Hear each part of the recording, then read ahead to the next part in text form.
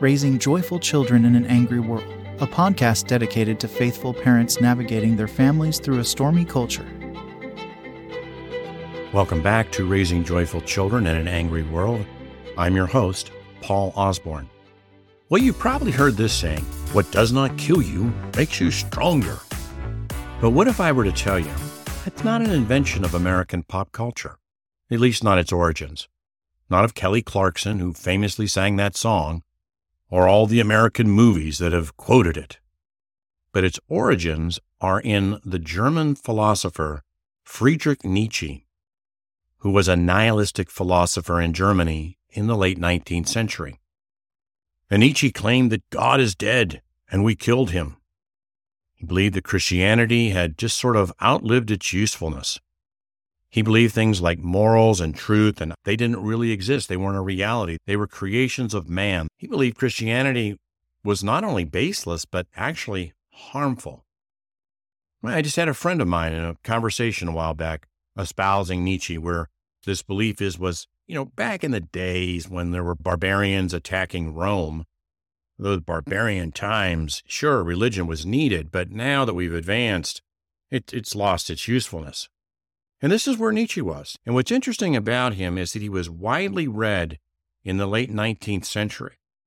And there's a lot written about how in the world did a country like Germany that was mainly Lutheran and Catholic follow a madman like Hitler into one of the most barbaric, we might call born-again barbaric generations of all time.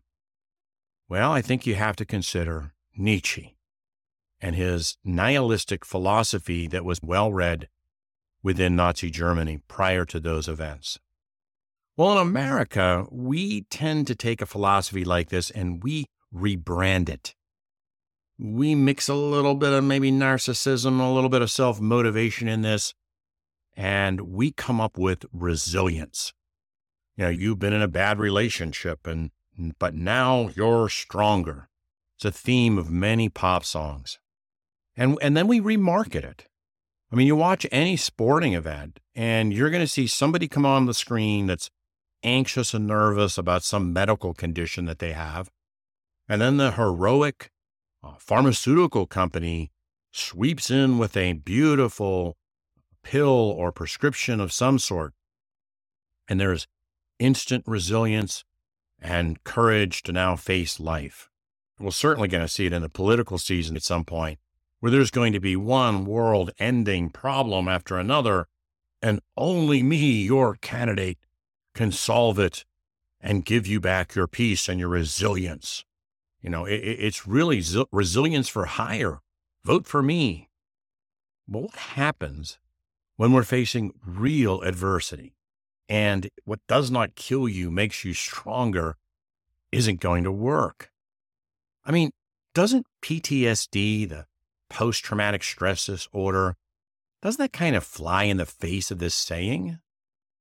Resilience that's built on some hope or trust in something that we can't even define or just ourselves, like some halftime speech that's really designed to motivate somebody for a 30-minute game. How is this going to work?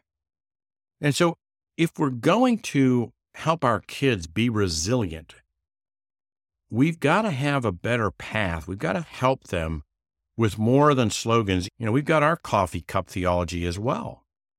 So I want to start with a few things that I think help us in building resilient kids with a resilient faith. First is our understanding of God. We always get back to this, but the 12th chapter of Luke, which deals with anxiety on many levels of humanity, it's summed up in a verse, in verse 32. Fear not, little flock, for it is your Father's good pleasure to give you the kingdom. Your Father's good pleasure to give you the kingdom. Our view of God is critical to keeping the weeds of anxiety and fear out of the garden of the heart of our children. God created the world in a world of abundance. Our kids need to see God that way. The idea of God being in control, that God being all-powerful, helps understanding, because these merchants of fear are constantly coming in and trying to dissect faith and diminish it in order to have us more dependent on them.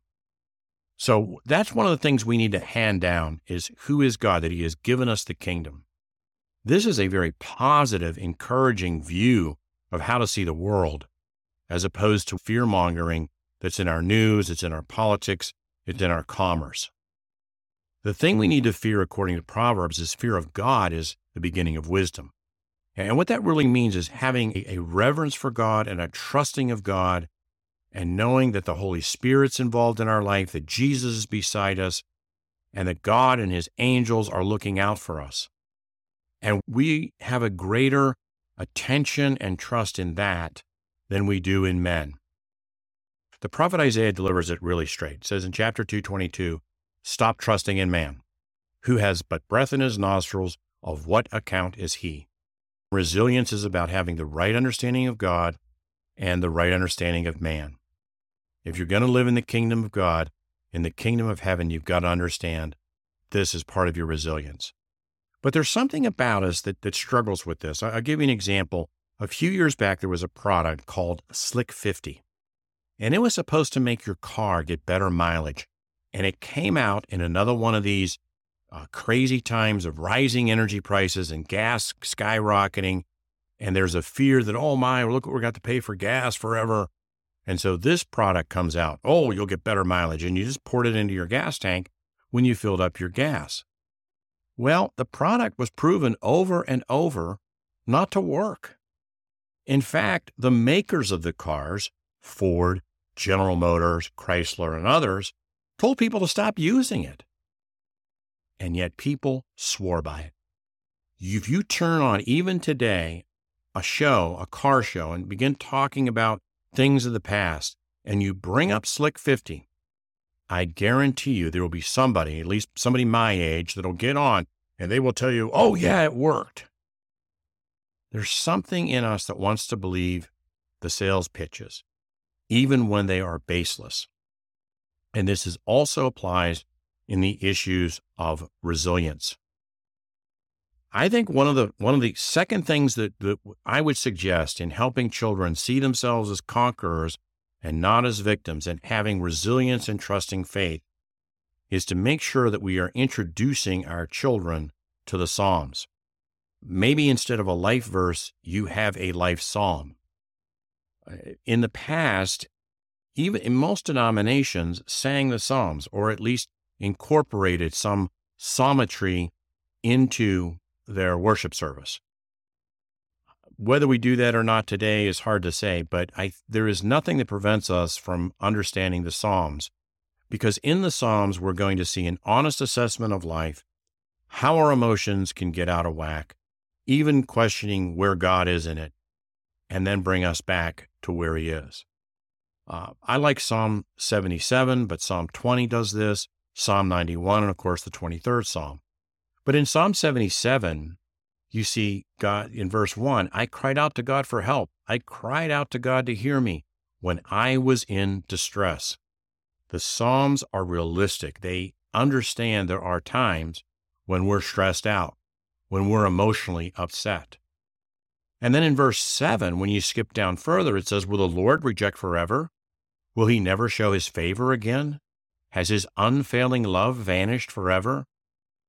In this distress and in this emotion, the psalmist also points out, look, there's times where we question, where's God? Is he next to me? These things that I trusted, is this real? And we're questioning these things in our mind and asking God about it. And then he says, and then I thought to this is what I'm going to appeal to. See, this is what I will trust.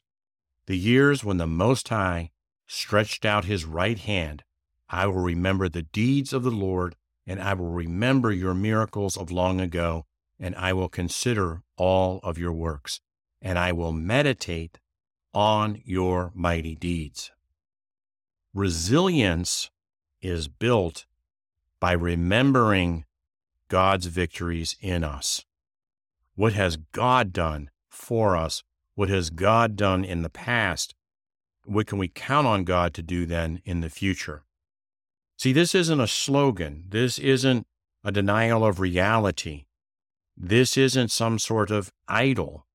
This is a realistic look at how life is, of how our emotions cause us issues, and ultimately our resilience is built on trust and recalling of what God has done. That's why, we go back and we have confessions and we have creeds and we have the Lord's Supper and we have these things in order to consistently remind us and put out to us what God has done. Now, obviously, I want to make sure that I'm saying that the Lord's table is more than just a memorial of recalling, but there's more to it than that. But it is part of a recall. We recall Easter and Christmas, and we recall all the things that God did in the Bible, but also in our life. This is what will give us the resilience to adversity. Recalling that God has forgiven you, recalling that God has restored you, and recalling what God has promised you. This is what resilience must be built on. Ultimately, it's not what doesn't kill me makes me stronger. What makes me stronger is that Jesus was killed for me and rose from the dead and defeated it for me. That makes me stronger. The ultimate battle for the heart and soul is a fight for identity. Our King invites our kids to know who they are, what to believe, and where they belong. Until next time, let's remember the words, for theirs is the kingdom of heaven.